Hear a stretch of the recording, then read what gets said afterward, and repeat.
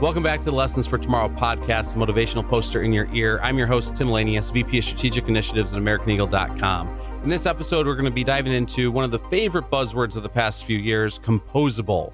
It's not headless, it's composable now. So we're going to unpack that more as we move forward. To discuss this, I'm joined by Chris Bach, Netlify, co-founder, CCO, CSO, and many more. So Chris, welcome to the show. Tell us a little bit about yourself and about the company, and maybe a little bit about your past as well. What brought you to being a co-founder for Netlify? Absolutely. Thank you for having me. Yes, I'm Chris Bach. I am a co-founder of Netlify. I also sit on the board of the Market Alliance. I have a number of angel investments, 30 plus, I think, in the composable category, you could say, right? Especially around developer tooling. I sit on a number of advisory boards as well. And yeah, spend most of my time, I would say, on composable architecture and the other sort of movements around this new decentralized web economy that sort of leads to it. Wonderful. And for those who don't know, can you explain a little bit about the Mach Alliance and kind of how that was formed and the benefits of it? Absolutely. So the Market Alliance is an industry body really for composable architecture. And it comes in and helps and guides enterprises in how to engage when it comes to composable architecture. So it has quite strict certifications for its members on, are they actually composable? Is it microservices, cloud native? Is it headless? Does it use APIs? And it does so in the right way, right? Or is it more sort of a traditional legacy monolithic way, right? So it looks at, is it software as a service? Is it multi-tenant? It basically, on behalf of clients and enterprises, goes and looks a lot at the different vendors in this space and makes sure both whether they're SIs or SVs or enablers, that they sort of fit the bill and that enterprises can depend on them for being successful when it comes to implementing composable architecture. Wonderful. Yeah. And we've worked with them as well. And it's, I think, great to see kind of that industry-wide approach to making sure that a technology evolution, really, of where composable has come from, those monolithic legacy systems, we'll talk about that past in a little bit, has really just been focused on how do we make sure that we, continue the evolution of that technology in the right direction and working together across the board there. I know Absolutely. A lot of partners have become members of the Mach Alliance and looking at that opportunity. So let's jump backwards a little bit and unpack what you mentioned when describing the Mach Alliance and kind of where it came from with the legacy side of things. What kind of was prior to composable and what caused the need for composable in your mind? Well, absolutely. I mean, and this is also very much the origin story of Netlify. Mm-hmm. So around 10 years ago, we saw an opportunity to essentially, and what this all started with was decoupling the web. Mm-hmm. That means separating the front end from the back end. And we saw that my co-founder and I should say we're both from Copenhagen, Denmark, as a way of intro here. I do live in San Francisco, both of us do, and Netlify is over. Well, it's completely distributed today, right? But started over here. But what we saw, and before that, I should also mention that I spent 15 years in agencies, so I saw this very much from that side of things, right? And I think the web was threatened as a standard, right? By walled gardens and by issues of scalability and security.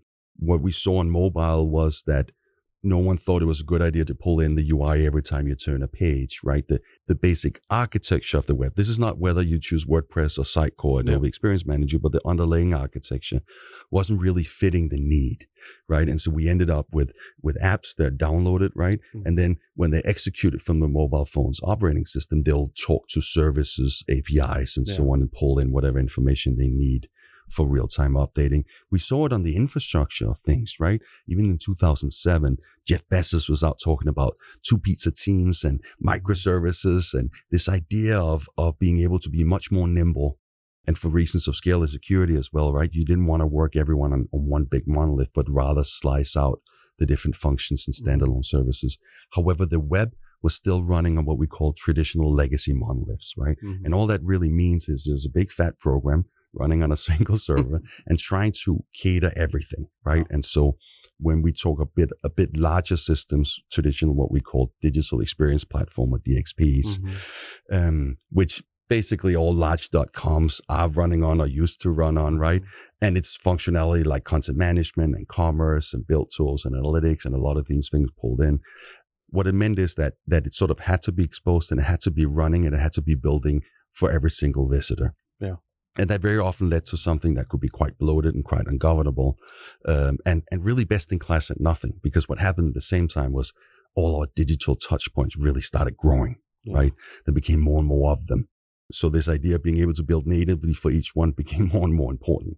Also, we sort of collectively found out just how important omni-channel is, right, for most businesses. Oh, absolutely. Right? And we saw that especially in the e-commerce space. And as you mentioned, there's so many different tools and technologies that are there. And Scott Brinker, Chief Martech, puts out his marketing landscape. And I mean, he's not even doing it every year now, I believe, because of how massive that list is now. But there's 10,000 plus different technologies and the different aspects of marketing technology that can be implemented into your digital experience.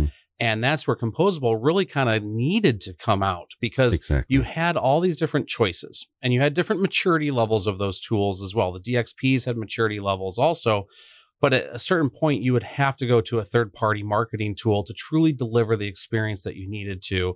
And all these systems needed to connect, but there was never a way that every time you did it, it was a custom integration. We built and built and built these over the years. And every time that someone came in, and we'll have to talk about CMOs in a future episode and the 18 to 24 month time frame that you have before they come in and bring all the technologies they want into the organization. But that constant switching is, I think, one of the best reasons for Composable, because it really started to bring, and I use this word lightly and in air quotes for those who don't see me, an ease ability for switching to a new technology solution. Exactly. And so back to when we started there, right? We saw proof in the pudding that this decoupling would make sense. And we saw that if we would decouple the front end, that is, in other words, that's the UI, that's the web experience layer, that's the presentation, that's what you're going to interact with on a screen, whether it's an iPad, a mobile, or a fitness bike, or your laptop, right? And you separate that from the back-end needs. It would actually, it seemed like a technicality, but it would lead to so much, right? It could potentially unleash a lot of potential. And so one was that instead of having that one server, which is a single point of origin, which is a very big traditional bottleneck, you could now pre-build things and distribute it so you would have multiple points of origin. So that made it a lot more fast and a lot more scalable. And we all know that faster load times gives higher conversion, right? Yeah. At the same time, the built image in itself, what would run, right? That would now happen on your developer's computer rather than being exposed for everyone, right? So it was a lot more secure by default. But then the next layer here was really that it would enable this hugely growing section, which is web developers, right? Now, front-end developers, they used to cut up Photoshop files and turn them into HTML. That was the actual job, right? Then you send it off for implementation somewhere. Now, when we started Netlify, they were already starting to use frameworks like JavaScript frameworks like Angular, and they were doing advanced applications, but they were still left to hand it over for implementation. And anyone that's worked on the agency side knows that, or marketing, I would assume, right, knows that that's where deadlines go to die, right? Like you have control of it, you'll build out the site, but as soon as it has to go for implementation, like DevOps and system administrators, they will come back in a few months if you're lucky, and it's not going to look what you gave to them because it had been implemented and fit the templates and so on, right? Now, in this world, because it was decoupled, it would just pull that data from the backend as APIs, right? That is super powerful because now when you push, you're live, right? And that meant so much for time to market, right? And so much for I would say developer velocity and velocity of those marketing departments trying to publish. So there was a lot to be said for that. But then lastly, it would pave the way to composable architecture. And there's so many different variations of defining this, right? But a really basic one I find is just think of it this way, right? Where before your commerce solution, well, what was the output of that? Well, it was often a website, right? Now, the same was for your content management solutions, but you only have one.com. So if each of these functions output a website, you have to choose to use one of them, right? But if they're all APIs and they're all headless, right? And you can all pull from them as data sources, well, that's composable, right? Now you can mix and match those different ones, right? They don't have to be from the same vendor, all of it. You can change one without having to change all the others. But in order for that, you actually needed that decoupled architecture to really work first, right? Wow. And so at the end of the day, we saw there's so much potential here, but two things are needed. First, an ecosystem. It's very simple. There's no headless commerce without a headless commerce provider, right? If all the commerce providers are only providing it as monolithics, a monolith, right? Then there's nothing to really come for. And secondly, it would need what you were talking about before as well, right? A viable workflow. So once you've got these monoliths, once they just do what they do well, let's say manage content, right? But they're no longer giving you that release management, right? And or compiling things. And there's what about hosting, and how do you deal with all those different kinds of things, right? And all the different infrastructure that goes into it to coming live. If you could create a platform that could just tie all those things together, and then by the Git workflows that the companies have already chosen, just automate everything from there. Really a new way of thinking. It's not about choosing a hosting provider. It's about abstracting the need away. In this world, you're not setting caching headers. There isn't huge teams having to deal with infrastructure and SQL injections and all those things that can actually be abstracted away. Then that would be a very powerful play, right? And it would also be needed, because back then, the only things built this way were blocks, right? And so we started out basically betting everything on a market trend that didn't exist. And then fast forward to today, I would say where there was 2 or 3 companies back then, there's more than 2,500 today. Yeah. Netlify alone has more than 4 million businesses and developers on the platform. We had, I think, more than 115,000 every month. And we're really seeing how this is taking off extremely rapidly, right? Gartner was out talking about 12% of enterprises said they would build composably in 2020 if they were building new, right? But then you take the life cycle of 7 to 10 years for one of those DXPs, and it's actually much less. The number was 23% in 2021, 70% in 2022. But this year they're saying that 70% of all enterprises will be building with composable architecture. And that goes to show to me that this is the biggest shift we've had since on-prem to cloud. Yes. Right. This is a huge movement. And so for Netlify, we really sort of went out there and pioneered the front-end cloud. So if you think of how you work together with deploy previews and serverless Vikit, all those things are sort of industry standards we pushed out there. Now we're also seeing a new audience, right? And an audience in enterprises that are saying, well, it's not about just optimizing for a new system. It's more about how can we bring modern workflows that works equally well with our legacy systems or existing systems, right? To use a nicer word, right? Which can still have a ton of fantastic functionality and composable architecture. And how do you provide unified release management for both of them, right? How do you provide that next level of orchestration you need as an enterprise architect? And so that's really what Netlify is focusing on today, making not just developers, but companies successful. So we're still providing the plumbing, right? And we're still providing what you need to be successful in choosing the best in class components and then tying them together. No, absolutely. And I think with all of that too, Chris, what I love the stats, right? And this is a big key thing that I want to make sure that we hit on for our listeners is that acceleration and that jump in numbers that Chris just ran us through with the number of organizations moving into the composable architecture space was also greatly impacted, especially in the B2B organizations because of the pandemic. And that forced them to take a digital transformation process that typically was a 7 to 10 year, and they were forced to figure out a way to survive without physical presence, with all the logistics issues that were happening. So in a way, it actually took a common life cycle of some of the different platforms and technologies that an organization had internally and said, whoa, wait, we have to adjust now and pivot faster than we're used to. And so many of the CTOs and CIOs and CMOs that I've talked to, and especially more on the infrastructure side, were accelerated by this fact because they had to figure out different ways to handle inventory, shipping, pickup. All of that came into play. And I think one thing that I love, and even though Netlify isn't a e-commerce provider, I love your tagline on your homepage or your website of "We ship the future faster." And it's so true because the way that you can utilize Composable to be faster in an implementation of a technology solution for the digital transformation that's happening there. And digital transformation, I know, is a word that everyone is like, oh, it's a buzzword. But guess what? It's never done. And that's one thing I think that a lot of people make the mistake of thinking that, oh, I'm going to go through a digital transformation and I'll have an endpoint. You won't, because something new will change in that technology platform. Maybe that technology platform is end of lifed.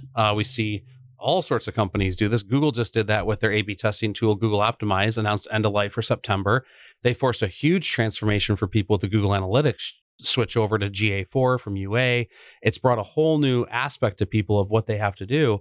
The same happens across the board. So if you have that composable architecture in place, and you don't have to put everything into it right away. That's the beauty of it. You can start to build a composable architecture, infrastructure, and slowly move pieces of your organization over into it as appropriate. Exactly, right? And I think you hit on so many right things here. But like we absolutely saw the same, right? And I remember speaking to lots of companies that said, well, we had that e-commerce project, but it was exploratory and it was like Q3 2024, right? Yeah. And this is in 2020. It's not exploratory anymore, right? This is top of the agenda.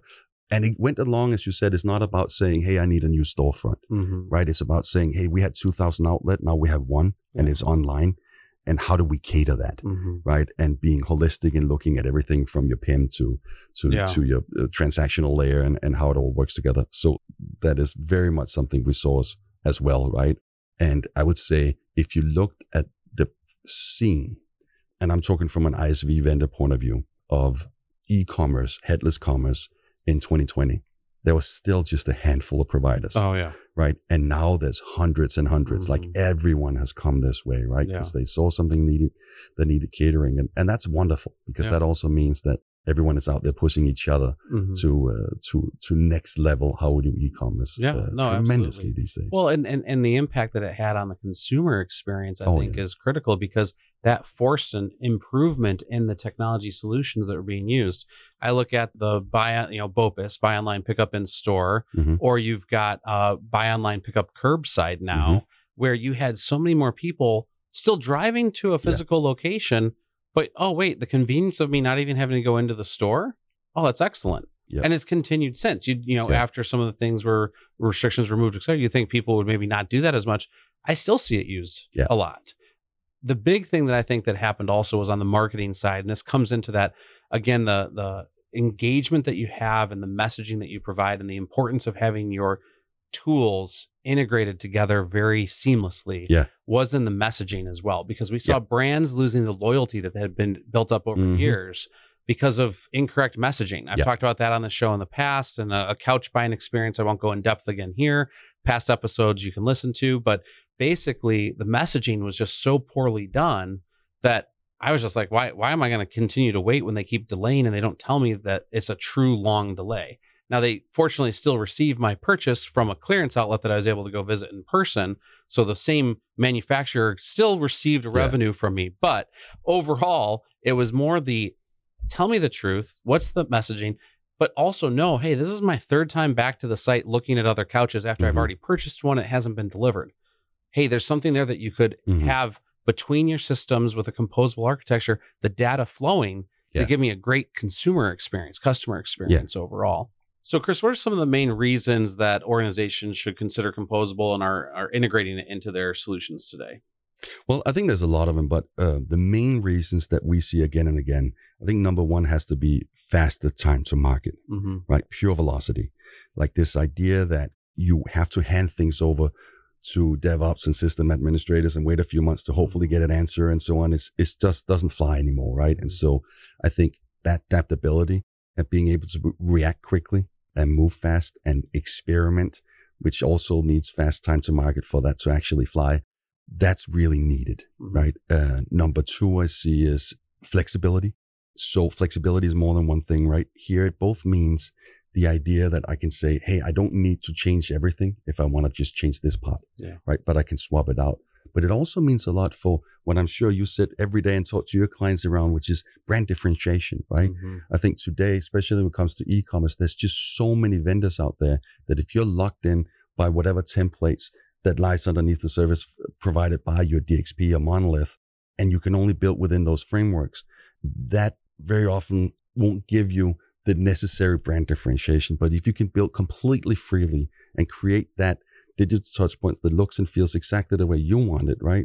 Independent on the back end, then I think that gives you a lot of freedom, right? And we see that again and again, that part of the result there is the ability to really stand out.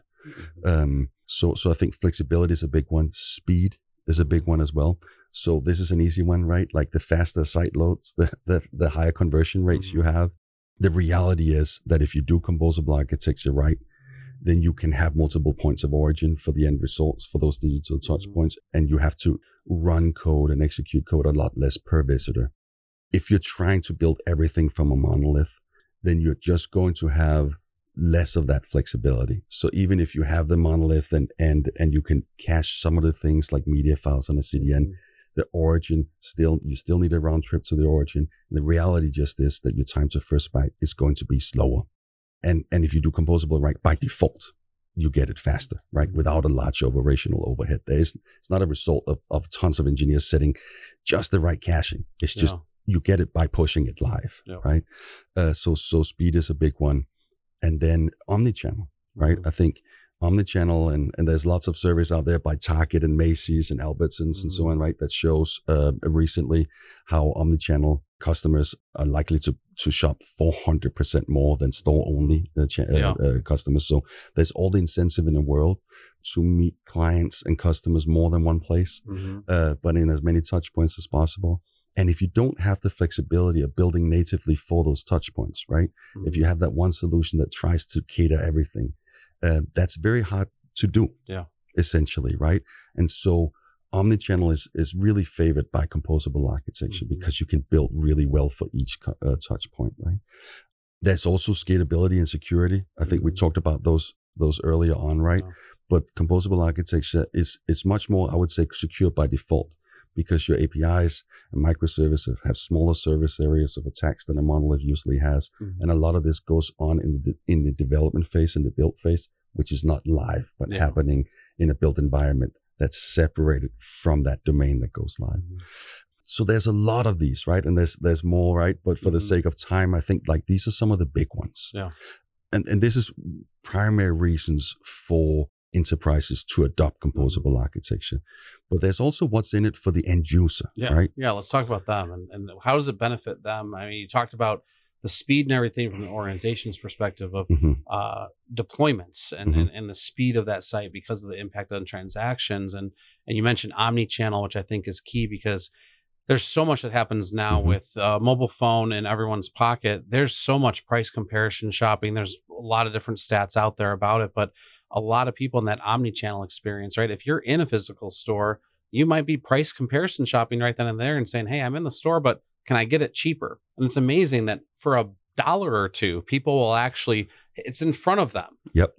But they'll actually buy online through that mobile device. So performance and speed come in critically there because you're in a moment to potentially take that away from a competitor, that transaction, or it could still be from your own site that you're benefiting. And maybe it was something in clearance or somewhere else, but they're finding that and they're having that omni-channel experience. But it happens across the board everywhere. Someone sees something as they're, I just had this, we were in St. Louis for a soccer tournament for my oldest for travel soccer this past weekend.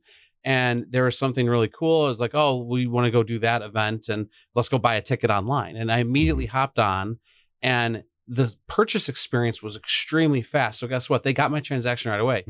Different venue that I looked at, the purchase experience was horrible. It was slow. It was a clunky user interface. So that's where I think composable benefits the delivery side of that. But for the consumer experience, what all does it provide? It benefits of a lot of the same reasons. So I'm sure a lot of your clients do surveys on how satisfactory was your digital experience with us today. And one thing that always tops out, right, is speed. Right. It leads to, a negative result, right? Where them being really unhappy with the experience if it's too slow. And if it's really fast, it makes them a lot happier, right? So it actually means something for our sentiment towards the company, right? Besides the known fact that I'm much more likely to bounce if you add 3 seconds in my initial time to first byte, right?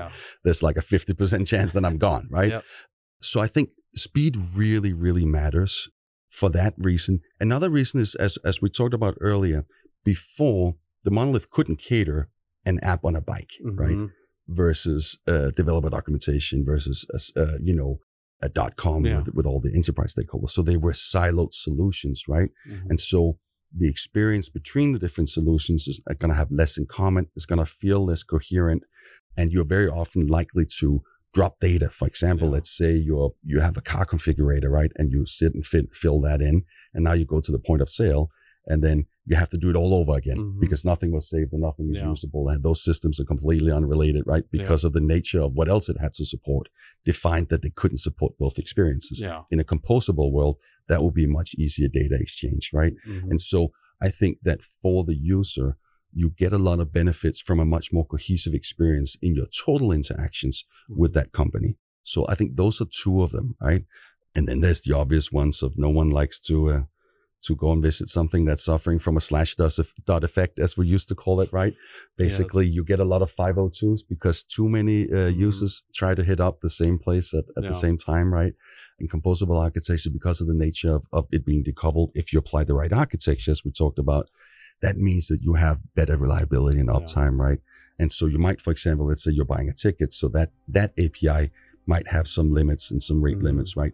But you still have a much better experience on the site as such because it's independently loaded from that ticket sale. Whereas in a monolith, those two are the same. So you're not getting anything. You don't know if you're your connection or anything else. In this case, you have a finished website. You're in there. You know where you are, right? And you know it's because, okay, I'm trying to get a ticket and so is a lot of other people at the same time. So that still leads to a market better experience. Oh, yeah, absolutely. Absolutely. Thank you for tuning into the future by listening to Lessons for Tomorrow podcast. Stay tuned for part 2 of this episode with Netlify co-founder Chris Bott. For more information, as I mentioned, check out the description of this episode. And as always, follow us on social media if you care to join us there. I'm sometimes there, sometimes not, depends on the day. And we look forward to future episodes. This episode is brought to you by AmericanEagle.com Studios. I'm your host, Tim Elanius, and I'll catch you in the next lesson.